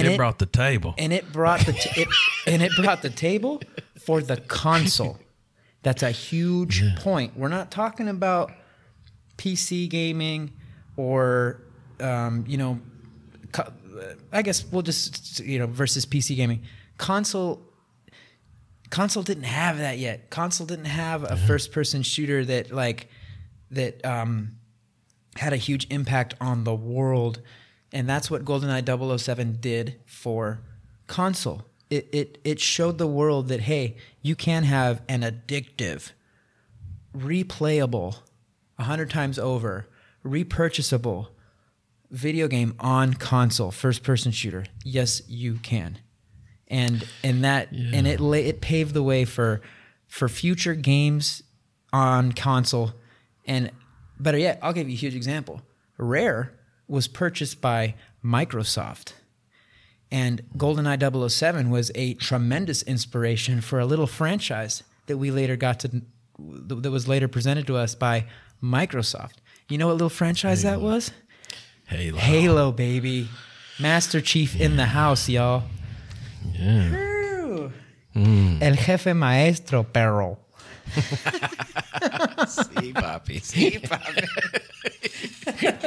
So we got the ojo dorado and the jefe maestro, like GoldenEye and Master Chief. A little bit of that ojo dorado, GoldenEye. You know what I'm saying? Jugar todo dia. Jugar todo dia. Play all day. That's right, Chuck T. Praise God, baby.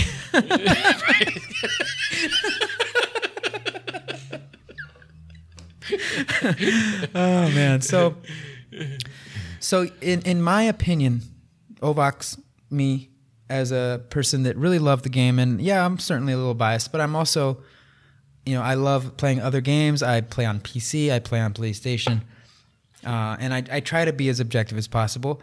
Is it the best shooter of all time? No, certainly not. The graphics do not hold up today. The game is played on a controller that only has one analog stick. There's other aspects as well. Does it hold up in the technical, graphical aspects? Negative. It does not. Does it hold up as an addictive, replayable, extremely guaranteed fun time all day? Greatest of all time. But yeah, again, and in the sense that it opened up so many doors and paved the way for so many future games. Yes, it was the greatest of all time in that regard. Mm-hmm. Mm-hmm. Yeah. I think you've nailed it. I'm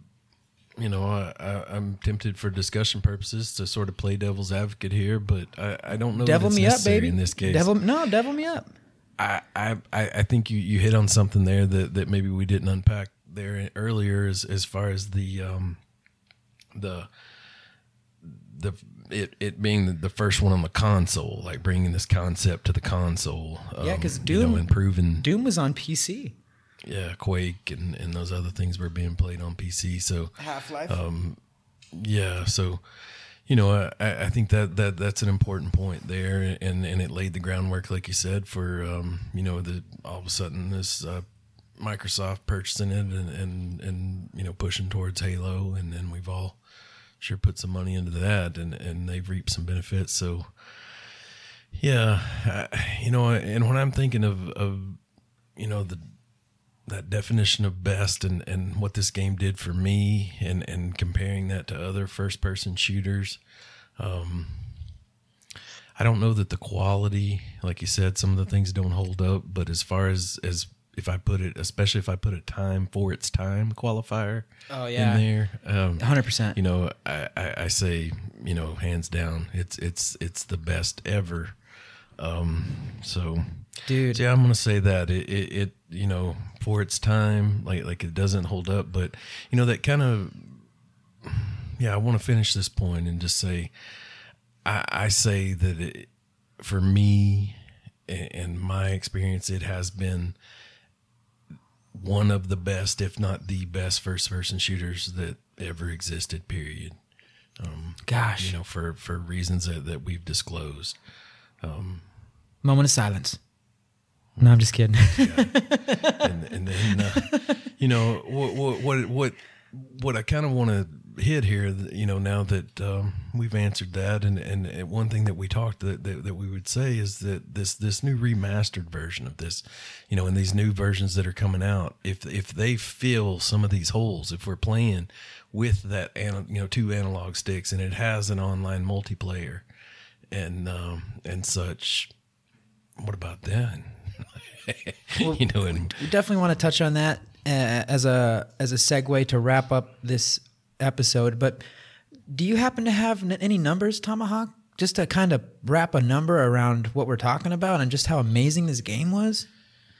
It kind of went in phases, like you'd kind of shared with us there earlier. I think by 1998 it had sold a couple million copies, and then by 2001 it had sold 7 million more, for a total of around 8 million copies. 8 and some change there, obviously, and so.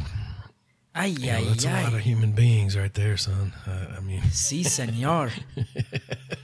Sí, señor. Good memories for all of us, all sides of the pond, and Well, all sides of the James pond. Bond. Hey, I got a fun fact for you. You mentioned that pond there. Did you know that James Bond, GoldenEye 007 was banned in Germany? Banned, bro. I saw they did some kind of mod to this game for in Germany, didn't they? Well, all I know is that Germany's got a list of what is kind of just known as content that's harmful for youth. And don't quote me on this. I certainly don't know the ins and outs of the legalities of this in Germany, and I've never even been to Germany. But what I noticed and I spotted online was that, speaking of remastered versions, that it had recently been lifted. The ban on 007 had been lifted in Germany, and the hype and cloud around it was that they had lifted it because that they're about to release the remastered version of GoldenEye 007. So I saw that, and I'm like, well, wait a minute. If it got lifted, that means it was banned at some point. Mm-hmm. And sure enough, man, GoldenEye 007 was banned in Germany. That means that they weren't allowed to sell it, and it wasn't allowed to be advertised. Period. I saw right before it came out, there were some kind of mods that had to be made for certain locations, and there was some specific part of the campaign that had to be taken out, or that didn't exist. Maybe the objectives didn't exist because of something. And I also kind of at the end of the game where they show the characters alive again, almost like taking a bow after a movie sense, was to kind of just say, hey, this was all sort of a production and a film, a play of sorts. I think nobody's dead. I think it was the head of Nintendo that had asked for that, and it didn't make a whole bunch of sense to me because the argument was hey, this is kind of not what Nintendo's all about. We're kind of a little bit more conservative over here at Nintendo, and what we this game is great and all, but we would like to have an end scene where everyone's shaking hands or kumbayaing and stuff, and that obviously didn't happen. But I gotta admit, the end scene, man, where James Bond and Natalia are just making out, that's kind of a weird. They're just sucking face for 30 minutes at the end of the game. Kind of strange. Yeah. But I was gonna mention something, Tomahawk. I was gonna mention something and I forgot what it was. It wasn't. Oh, another thing was that they took out was the game was originally going to be a lot more gory. There was going to be a lot more blood instead of just red stains where you shoot the character.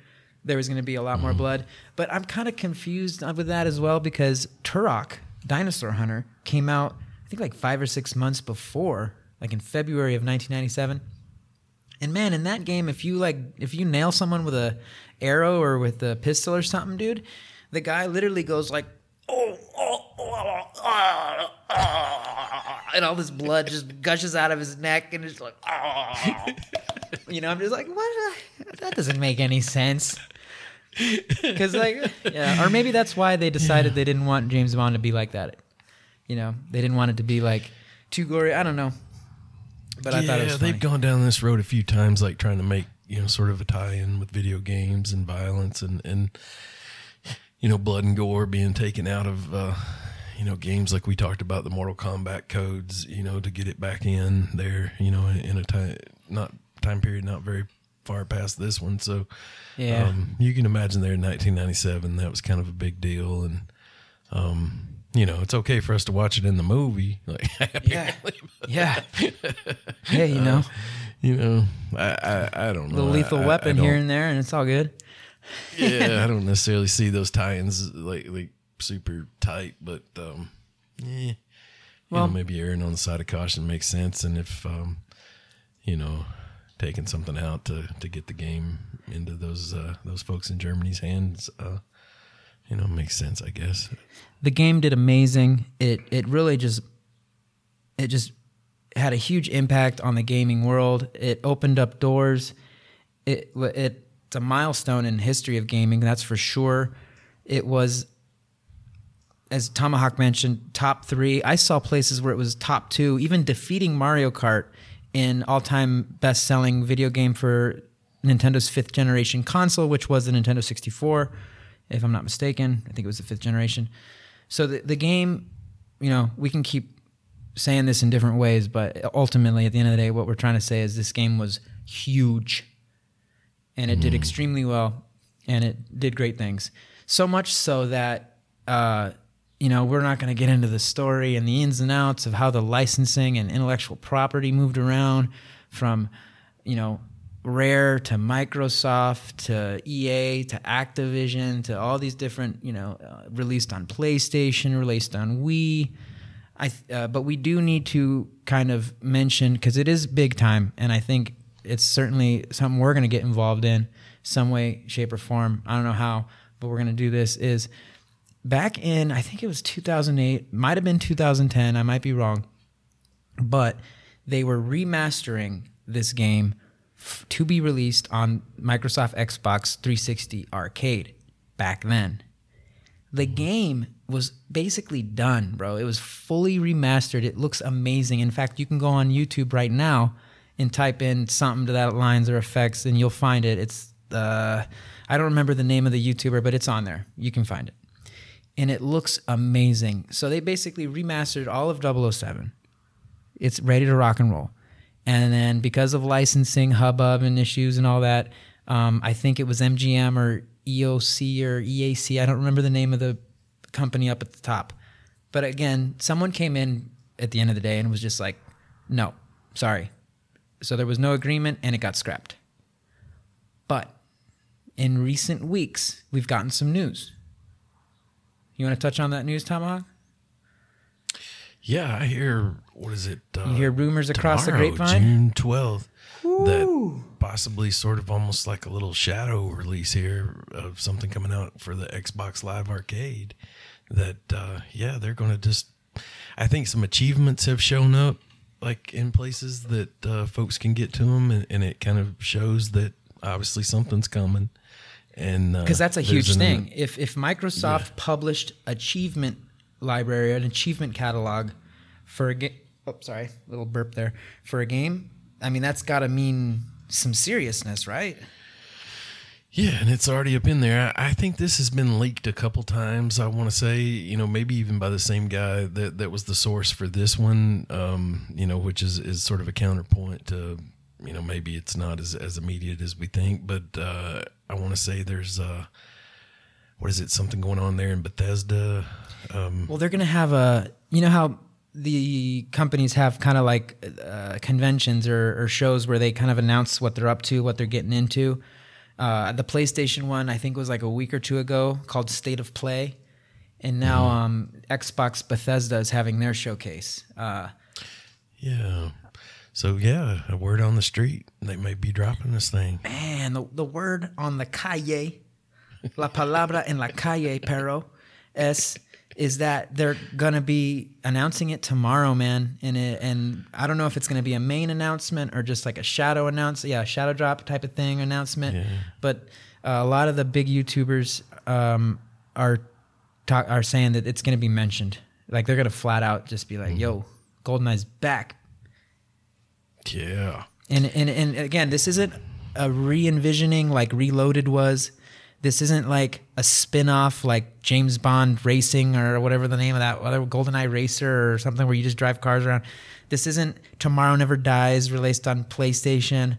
This is GoldenEye 007, the Nintendo 64 version, remastered with fresh textures, 60 frames per second, going to be released on a dual analog Xbox controller. 2 analog sticks for our 2 thumbs. Beautiful. And it's going to be available on, well, it sounds like the new Xbox platform, which I've lost track of the names of them all, but it's going to be in their live arcade, it sounds like. Is it going to have online multiplayer? Of course, man. It's got to. Why would they do that? Oh, my Lord. It's not like gaming companies, never make mistakes. Tomahawk. Gosh. No, sir. They're always no, right. Sir. They never make mistakes. No, they never cash grab. There's no cheaters in this game. Like,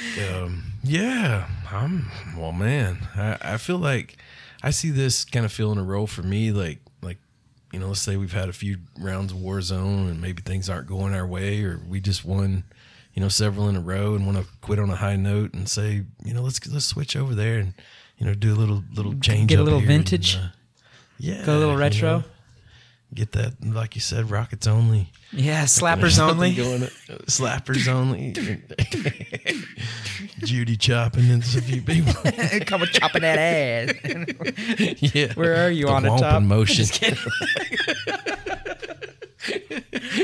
Oh, gosh. Yeah, get my Diamond Dave on there. Look, so, yeah. I think what we're going to see here is kind of like a repeat of something that happened back in the 90s, late 90s when the game came out, was just a bunch of people going, damn, I really want to play this game, but I don't have a Nintendo 64. Right? So that's kind of going to happen again here, I think, a little bit. Xbox. Yeah, I mean, I don't know. I still haven't been able to get a PlayStation 5 yet because of all the, scalping and, shipping issues, or I don't know. I mean, they're out there, but they're kind of spendy, And there's an app, too, that I have something, where I've accessed a few games, Microsoft Xbox games on my computer. I want to say that's how I've got to the newest Battletoads. So I'll have to do a little research on that and see if, there's a way to get to that Xbox Live arcade content from PC, I wonder. Yeah. Well, we'll have to see how that plays out. I mean, we're literally, in fact, we're recording this on Saturday, the 11th. We'll try and get this published on the day of the announcement. So we'll see what happens tomorrow. Yeah. Or today, if you're listening to this on the day of its release. If I'm able to get it out tomorrow, I'll do my best. Fingers crossed. Fingers crossed. Dedos cruzados, way. Actually, fingers crossed in Spanish isn't actually like a direct translation of fingers crossed. They call it little monkeys. Little monkeys. Changuitos. It means the same thing though. Like good luck or like hoping for something. And they're like, what? They say, voy a hacer changuitos. Like, what? Little, okay. Simone way. Makes sense. Yeah. Oh, man. Yeah. I feel like they put those in there to make it hard for me to learn. Oh, your Spanish is great. I love your Spanish, Chuck Tomahawk. Yeah. See, me llamo es Chuck Tomahawk. Me llamo es. No, all you have to. Oh no, I don't want to say. I don't want to tell you how to say it right, because then you're not going to say it like that anymore, and it's it's more fun for. It's perfect, Chuck. It's perfect. Yeah. It's perfect. Man, there's so much about this topic. I feel like we're forgetting something. Is there anything on your mind that we haven't touched on? Let me double check my notes here as we're thinking about it. I think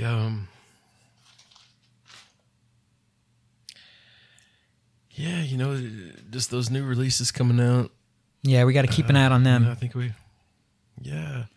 And I'd love to see, more of this. Like, I don't understand why, like, as these new Bond movies come, like, there's not a game like this every time, to some degree. Yeah, man. I mean, just looking at the research, it just seems like there's a lot of heads butting in regard to the intellectual property. Everyone wants to get their piece of that pie. You know what I'm saying? Mm-hmm. They want to get a piece of that green pie, baby.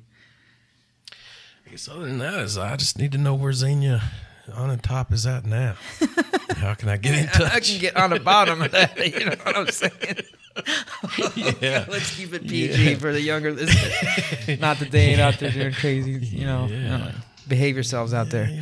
If there's anything I want to say is, if you've never played GoldenEye 007, regardless of your age, and you have an opportunity to play it, or you have a friend that has a Nintendo 64 stashed away that maybe you can plug that bad boy in, which probably might be a challenge in itself these days with the TVs and how advanced they are. But if you have any opportunity or way to play the original GoldenEye 007 on Nintendo 64, just give it a shot. I guarantee you can do it with your buddies. You'll have a great time. No, it's not going to be the amazing quality of Warzone or Call of Duty or Battlefield 1 or any of these, Fortnite. No, nothing even close. But at the very least, you'll kind of have a opportunity to see the beginnings of those first-person shooters that you love. Certainly Halo at the very least, because we know that Halo was greatly inspired, according to this research, by GoldenEye 007. So, yeah, that's all. I think you should check it out if you haven't played it before. Or, we'll see what the announcement is tomorrow. And if you have an Xbox, maybe you'll have access to the remastered version sooner than later. And hell, just play that one. You know what I'm saying? Play that one, man. Yeah. With that Xbox controller. Oof. Damn. Them double sticks, yeah. Yeah, I think, especially if there's like some friends over for a party and you can convince everyone to jump on that old Nintendo 64 and just know that, on Amazon you can get I think it's RCA to HDMI adapter to kind of make that happen if your TV doesn't have those, hookups these days. And it's just, it's a level playing ground. If you're all for, playing in there, we don't have those advancements of the newest game, but everybody's having to struggle with the same situation there. And it's fun to see. Yeah. So, it's worth your time. Yeah. And just be mindful. You want to make sure you're playing with people you care about and love, and that you're not going to lose a relationship over a video game with. You know what I'm saying? Yeah, that's right. Or a tooth, or some arm hair. Who knows? Shit. Gosh. Yeah. Okay. Yeah. Well, is there anything else, Tomahawk? I think we've covered it all, man. I think that covers it, man. We got some games to play today. So, fellow gamers out there, if there's anything that you're screaming into the speakers right now, you didn't talk about this, you didn't talk about that, please hit us up. Let us know what we missed. We'd love to hear your thoughts about the game, your best memories. You can hit us up via email. You can hit us up on Facebook. And we'd love to hear from you. And if you enjoy the podcast, please, like us, review us, star us. We depend on you, the listeners, to get out there to more folks and more gamers. Hopefully, this thing will keep on growing little by little. And we're very, very grateful for our crowd out there that's been tuning in for every episode. We love you guys and gals. Yeah. And I love you, Chuck Tomahawk. No homo. Love you too, Obas. Peace and love to you and everyone. Yeah. See y'all next time.